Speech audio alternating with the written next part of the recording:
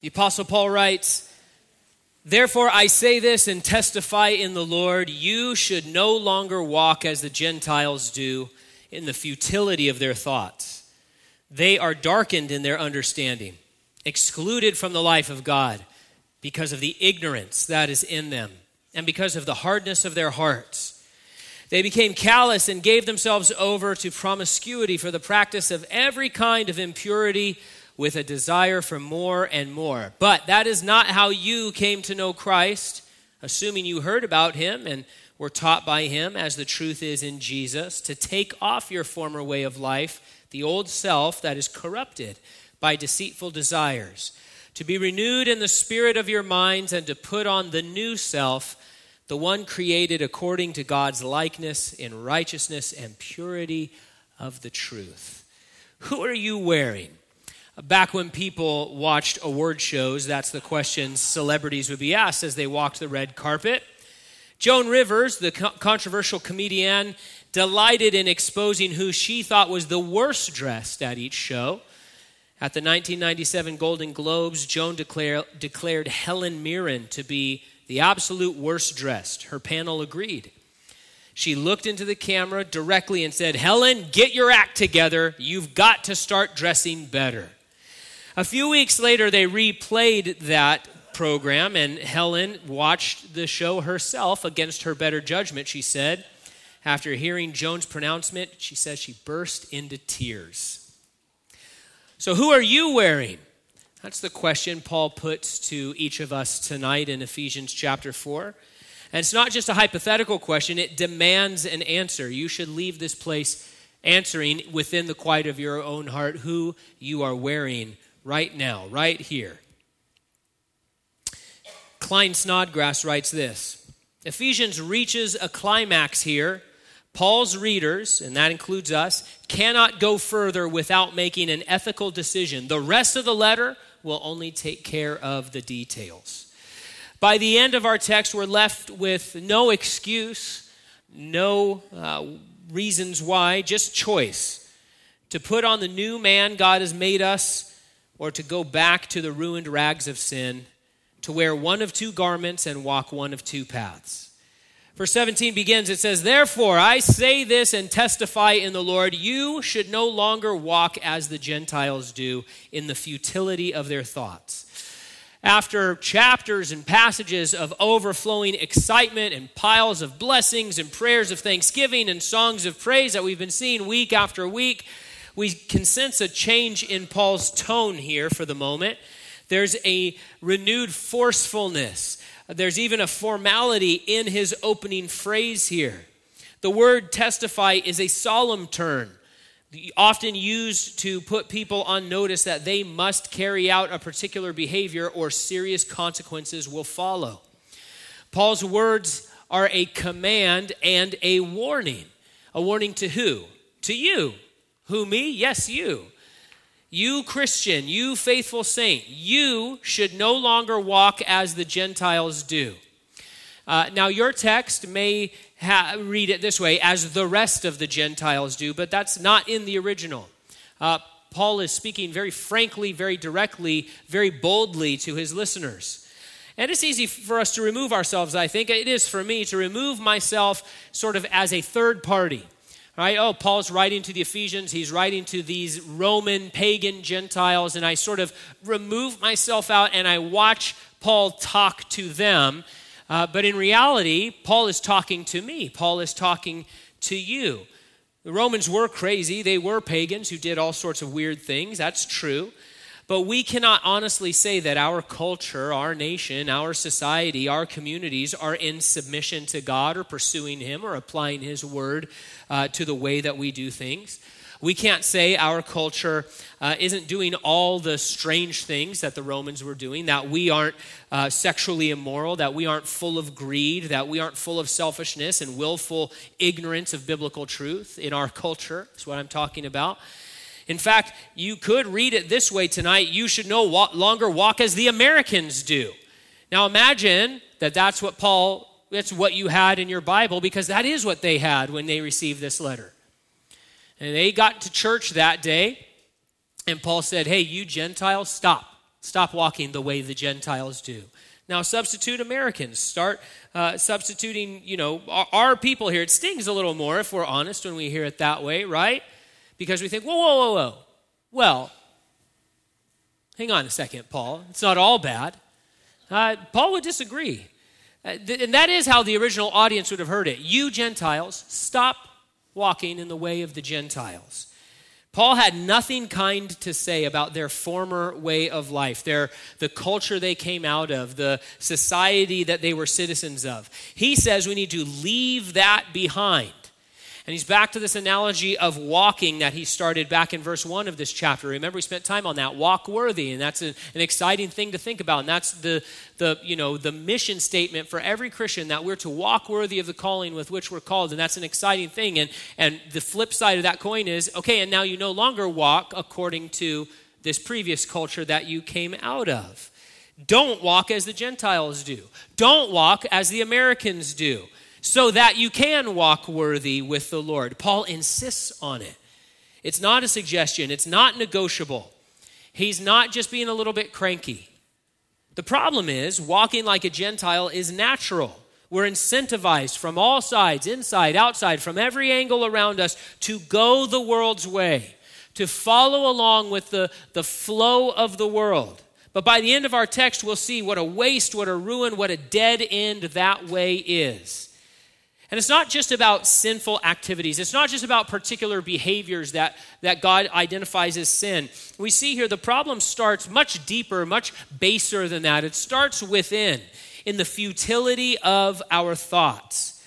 Paul is talking about mindset and mentality and attitudes and ways of thinking, about identity. So that's what I'm talking to you at. The behaviors also, but the behaviors flow from those things. The behaviors flow from what's going on in your heart and in your mind.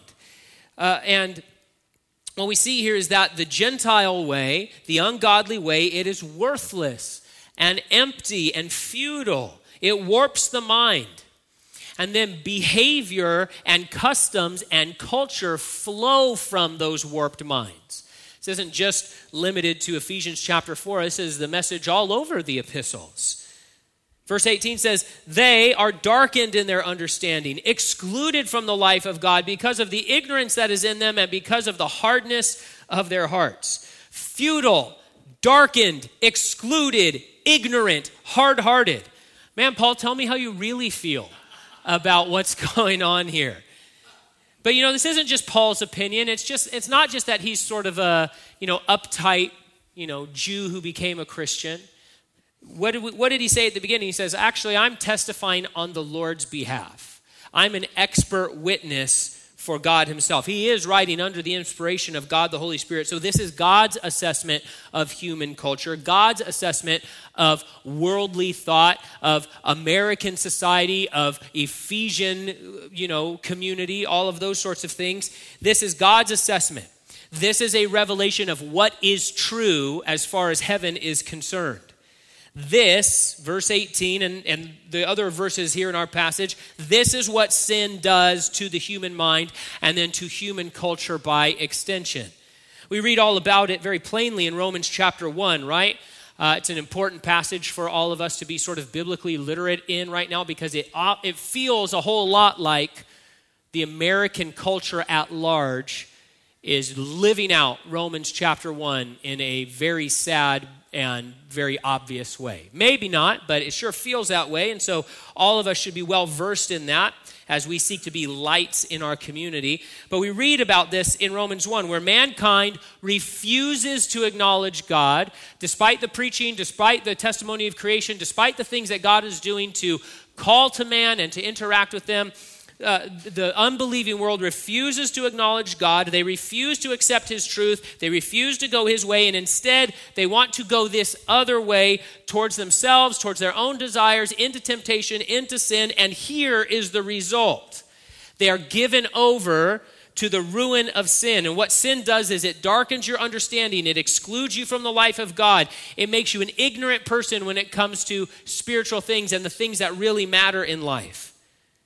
If I'm in the dark, if I'm in a really dark place, and I need to know which way to go, you can't know which way to go unless you have light, right? And then if I see a little light in the distance, I'm looking at the mosquito light in the distance right now. And, if I see that light in the distance, far away, I now have a choice to make, right? If I'm in the dark, my choice is I can either walk towards the light steadfastly, and as I do, as I get closer to it, more and more will be illuminated around me. We've all experienced that. Or I could turn my back on that light and head in the other direction. And as I do, I will become more and more darkened. I will become more and more at danger, more and more aimless, more and more unable to know which way I am going, more and more unable to make meaningful progress. And that's what happens when we don't go God's way, because God is light and the world is dark. And his word is a lamp unto my feet. And if we jettison the word of God, and if we ignore the word of God, and if we refuse to go to the word of God, well, then there is no lamp for our feet. We're just stumbling around in the dark. And the longer a person embraces spiritual ignorance, embraces spiritual darkness, well, then we learn here and elsewhere, the more insensitive they become to the things of the Lord. It's very dangerous things to do, not because only of the consequences of sin or the mistakes we might make, but we're told that the more that we walk away from God, reject God, ignore God, the more a person, a community, a culture will then become insensitive to the voice of God and to the truths of God. They become hard-hearted. And so now pause. Most of us here are believers tonight. Maybe there's a few who aren't.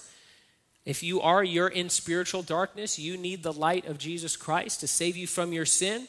But most of us are believers here tonight, right? We want to follow God. We trust his word. We're clinging to the Lord. We're doing what Paul tells us we should do. We're not walking the Gentile way. We're not perfect in the way that we follow our faith and walk with the Lord, but we're doing the thing that he's commanding us to do. That's good. But if we're honest, sometimes we are tempted to take a detour and get input from the world in certain situations, right? We have questions or difficulties or we're presented with circumstances where we're not sure what to do, and we're tempted to think, okay, well, I'm not sure exactly what's going on. There's not a specific verse that tells me exactly what to do in my situation. And so what does the world's experts suggest I do with my money or in my marriage or in my parenting or for my future? Well, why don't we just see what they have to say too? And what we need to understand is when it comes to the meaningful, spiritual, eternal aspects of life, the relational aspects of life, all of these things that really matter, the Lord says, hey, by the way, these other people who refuse to go my way, refuse to acknowledge my word, refuse to walk with me, those people, if you're going to them for advice, I'm just letting you know they're darkened in their understanding. They're ignorant and hard-hearted. How are they going to be able to help us if they're walking around in the dark? It's the blind leading the blind, right? That's what Jesus said. He's like, you're going to have a real problem if you have a blind person leading blind people around. Verse 19, they became callous, gave themselves over to promiscuity for the practice of every kind of impurity with a desire for more and more. So callous here is a term that refers to petrification. You ever, gone on the field trip and seen a piece of petrified wood? Super cool. Not really useful for wood.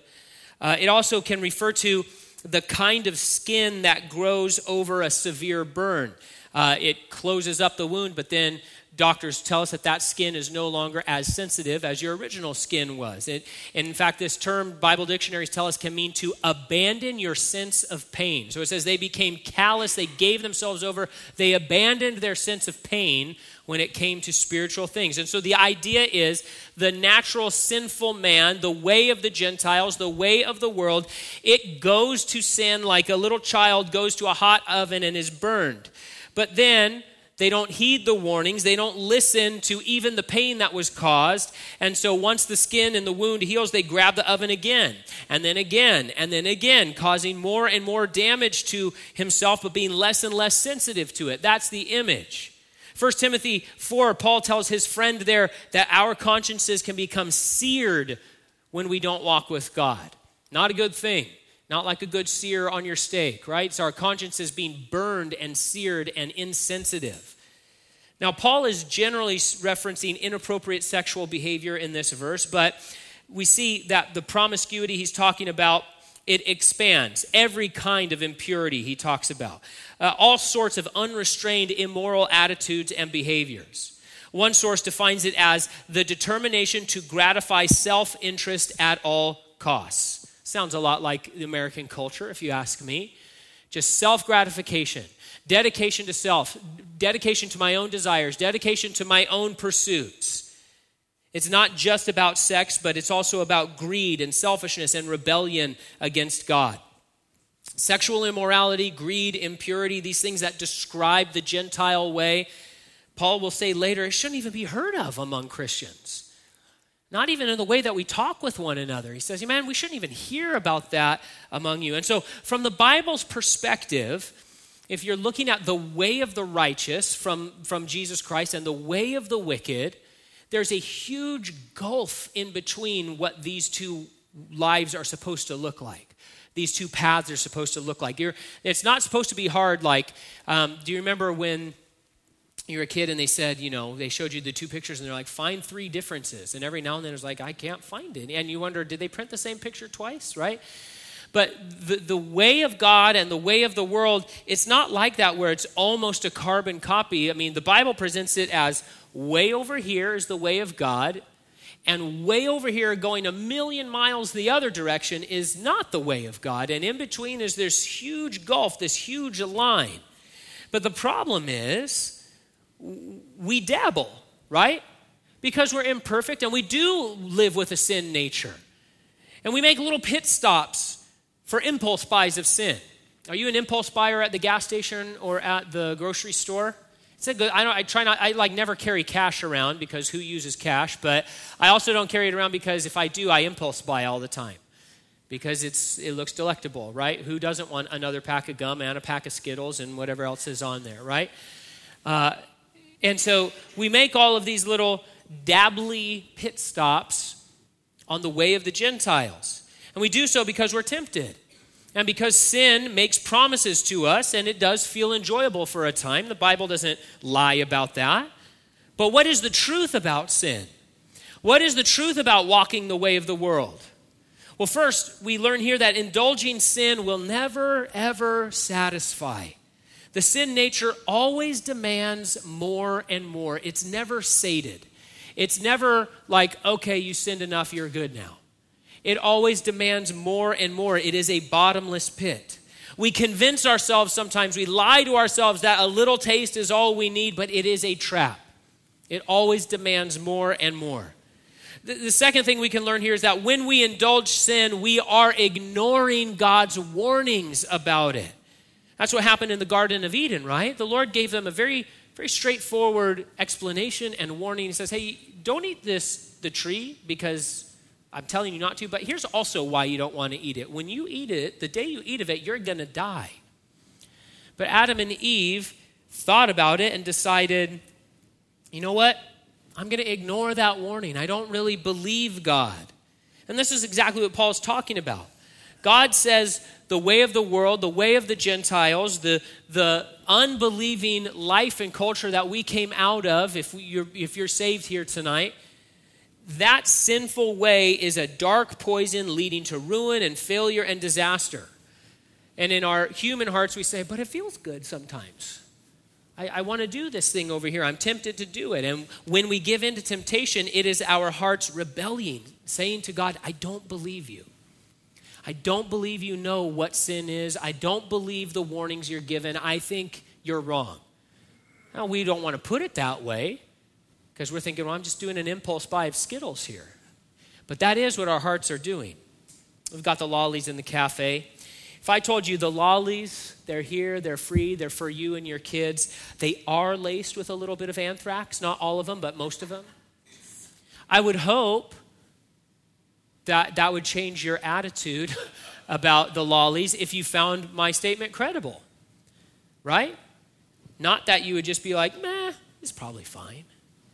I was reading about 10 years ago in Europe, there was a strange outbreak of anthrax among heroin users, injecting heroin. Like it was a weird problem where they were passing around anthrax, right? So people were trying to get a high, and instead they were getting multi-organ system failure, right? And it's like, hey, the people that were trying to help them, the healthcare professionals and things like that, are saying, hey, you should probably stop doing this so, you don't shoot anthrax into your veins.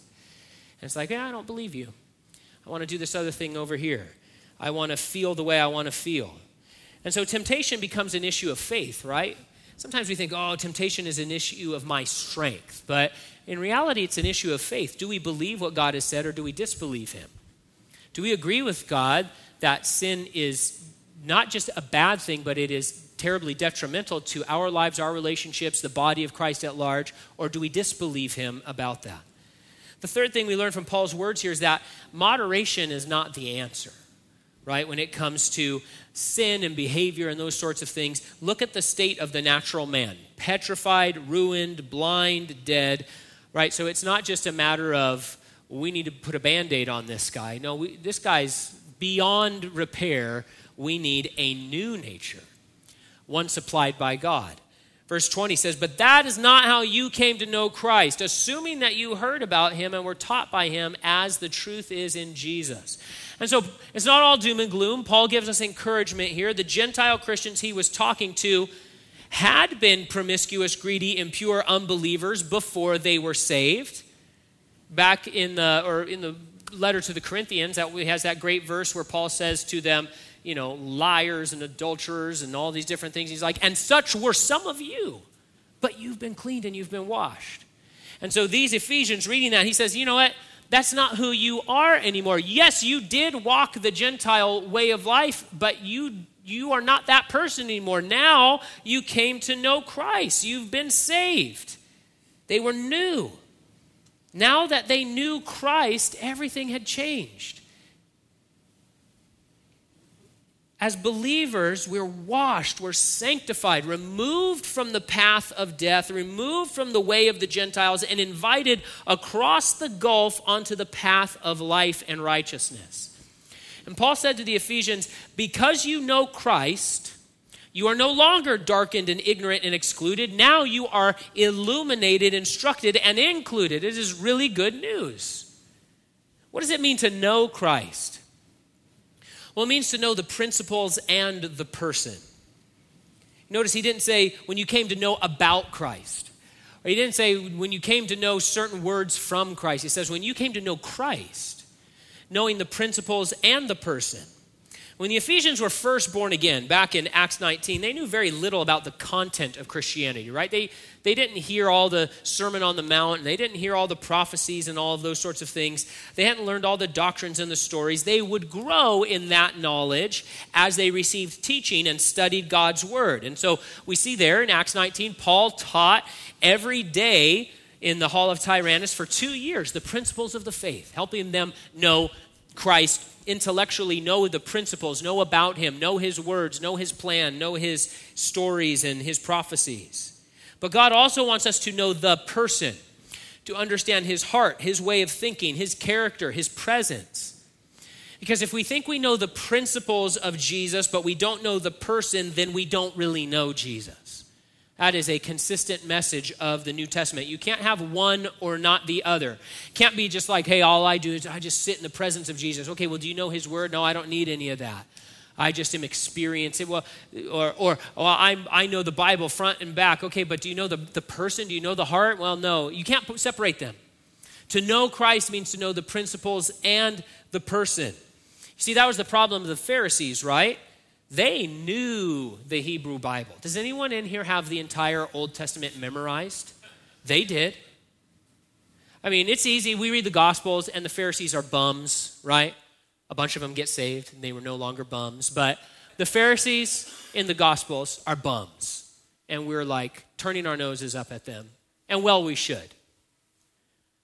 But they had the entire Old Testament memorized. Memorized.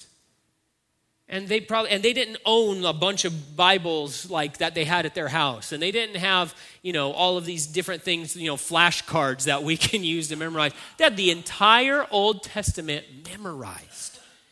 They knew the principles of God, right? But they didn't know the person. And so they didn't know Christ. And when Christ came, they did not recognize him. And they hated him, and they had him crucified. They didn't know the heart of God. How does an individual come to know Christ? Well, we see it right here. He says, how you came to know Christ, assuming you heard about him. So first we hear of him, and then we're taught by him. How can they hear? Well, Paul sets out before us the sequence in a beautiful series of questions in Romans 10. How then can they call on him they have not believed in? How can they believe without hearing about him? How can they hear without a preacher? How can they preach unless they are sent? So this beautiful sequence of God sending the word out, sending the gospel out, sending the message out of who Jesus is, what he's done, what he said, what his plan is. And so we Christians do not only have the responsibility of living the Christian life, but also of inviting others to join us in the Christian life, to join the path, to jump the gulf and come on the way of righteousness. And we do so by the preaching of the gospel.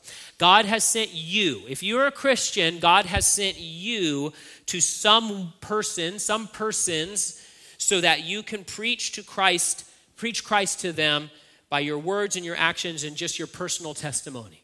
How that's going to work out is done through God's gifting in your life, God's providence through your life, and God's opportunities that he's carved out for you.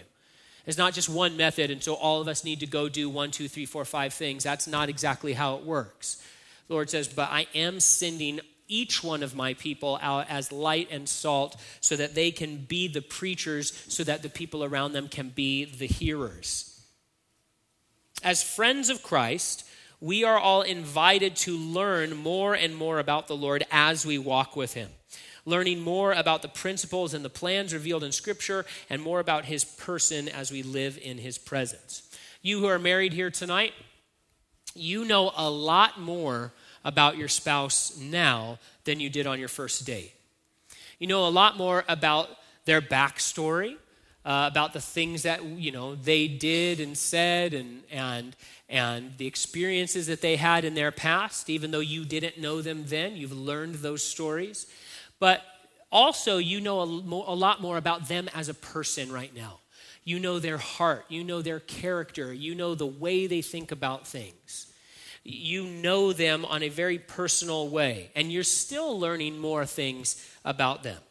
Or you musicians, if you've ever been in a band, you know that when you first started playing with a group of other musicians, it can be a pretty rickety experience. You're just holding on and hoping that we all get to the end of the song at roughly the same time. But if you're able to play with the same people many times for over years, the songs play and the years roll by, and you become not only comfortable, you're able to anticipate what your bandmates are going to do at a given moment, you're able to grow and diminish the dynamics of a song sort of even without thinking and without communicating. It just happens because you know each other. You know the way things work and the way people play, right? It's a relational thing that is also operative when you're working together.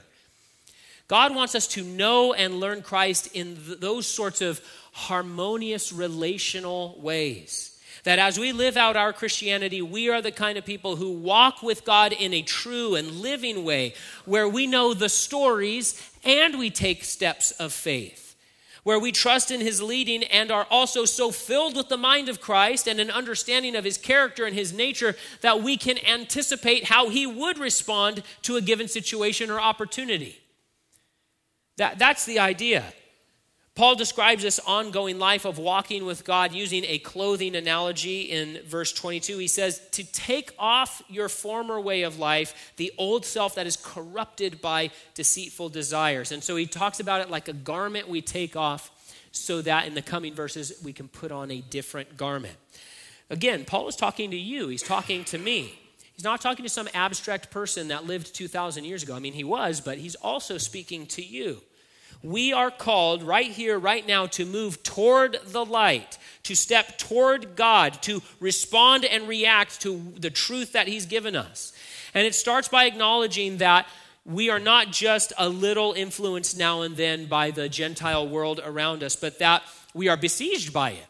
from without, and that within we have a sin nature that is attacking us as well, that there's a corrupt, poisoned, deceitful sin nature called the old self or the flesh or the old nature, and we are able to strip it off and leave it behind, and that we must do so. Christianity means a total redefinition and re-identification in Jesus Christ. That old sin nature, it's unsalvageable. It's not your friend. It's not going to help you. It's like the wreckage of the HMS Titanic at the bottom of the sea. If they could pull that thing up, there's no salvaging it. It's just done. It's eaten, it's destroyed, it's wrecked. And so our old nature, the message Paul wants to give us is like, do not nurture it. Do not cultivate it. Do not be nostalgic for it. Do not put it on anymore. Paul says it's something we want to be saved from, not spend time with. He said, oh, wretched man that I am, who's going to save me from this body of death? That was the whole point. He said, man, this old nature, it's in there. I hate that guy. I'm going to be free of him one day when I'm in eternity with the Lord. But for now, man, he's the worst. And who's going to save me from it? So how do we take it off? Well, it's not just by behavior modification. Okay, I do a bunch of things and therefore I'm taking it off. Though as we walk with God, our behaviors do change because he transforms us. Our desires change, our hearts change, our mentality changes. But we learn that God gives the power to take off the old self and instead walk worthy of our calling. That's what Romans 7 and 8 are all about. Paul says in Romans 8:13, if you live according to the flesh, you are going to die. But if by the Spirit you put to death the deeds of the body, you will live. And so it's by the power of God. The old self was crucified with Christ. And the Bible declares that we have the power to leave the Gentile way and walk with the Lord. It's not a matter of if you can, it is a matter of if you will and if I will. Verse 23, to be renewed in the spirit of your minds and to put on the new self, the one created according to God's likeness in righteousness and purity of the truth. Spiritual renewal, spiritual strength, a life full of the blessings of God and the power of God, a life making progress begins in the heart and the mind. It begins with a choice to walk with God, to go his way, to believe what he says and has revealed. And to walk his way, we need to know his way. And that means we need to familiarize ourselves with who he is, what he said, what his plans are. And we find that on the pages of Scripture. If the truth sets us free, and if the truth empowers us and renews us, then we need to know what the truth is. And it's given to us in the Word of God, the pages of Scripture, and in Jesus Christ himself. To know the principles and the person. Now note this. This is important. God doesn't just want us to believe in him. Right, that's the beginning. That's the beginning of a life with God, to believe on the Lord Jesus Christ and you will be saved. And now God says, you believe in me, great. Even the demons believe and they shudder, right? That's what the book of James says. But the question now is, okay, am I walking with God? Am I moving towards God? Am I putting on the new self that he's given me? In 2 Corinthians, we're told this as a process that we go through day by day renewal. As the Lord comes and meets us, we greet the day, we wake up. The Lord doesn't have to wake up, he's waiting for us. And we wake up and he's like, hey, I'm here.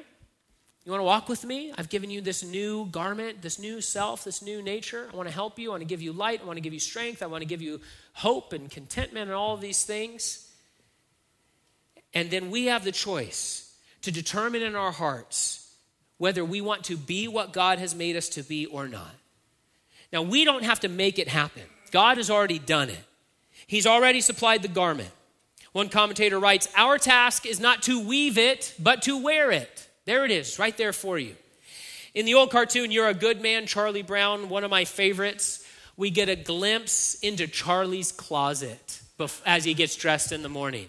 Inside, we see multiples of his famous squiggly line shirt, but in all sorts of colors. Red, blue, green, gray. At least that's the colors I thought they were. I should have asked somebody. After considering for a moment, what does he do? He naturally goes with the yellow, because that's what he wears. The same old shirt that he's always worn. And guess what? His day is full of not kicking the football, not getting treated well by his friends, all of the things that we love Charlie Brown for. Maybe you should have put the red one on. The Lord says we have a choice day by day. Will we exhume the dead corpse of our old nature and wear his skin?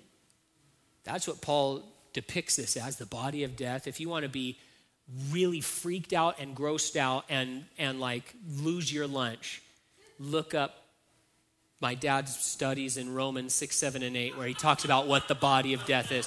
There's a historical body of death, and it's the worst thing you've ever heard. So are we going to wear that rotting skin, or are we going to put on the new self, the one created in the likeness of Christ Jesus, the one where we think like him and talk like him and love like him and endure like him and react like him? The new self that is uncontaminated, even though we live in a contaminated world. A new self where we become not Jew, not Gentile, but the third race. We've been talking about this in some of the other things. You see, Paul didn't say, hey, you Gentiles, stop being Gentiles and now become Jews. Not at all. In fact, when people were trying to flee back to Judaism, or when Judaizers came and said, you have to become Jews, Paul said, absolutely not. That's a deal breaker. I'll die on this hill. Literally, I'll die on this hill. You're not going to do that, because it's not about going the way of Moses. It's not about going the way of the Gentiles. It's about going the way of Jesus. It's a new thing, a separate thing. There's a gulf between those other ways and this way. And the question is, are we going to do it? It's not too hard to do these things. We have a tendency to think it's too hard to really live the Christian life. At least that's a whisper in our hearts sometimes. It's the old man saying that. And it's too hard to really do what Paul is saying. He's Paul after all, but it isn't. That's the whole point of Ephesians, what God has done, who God has made you to be.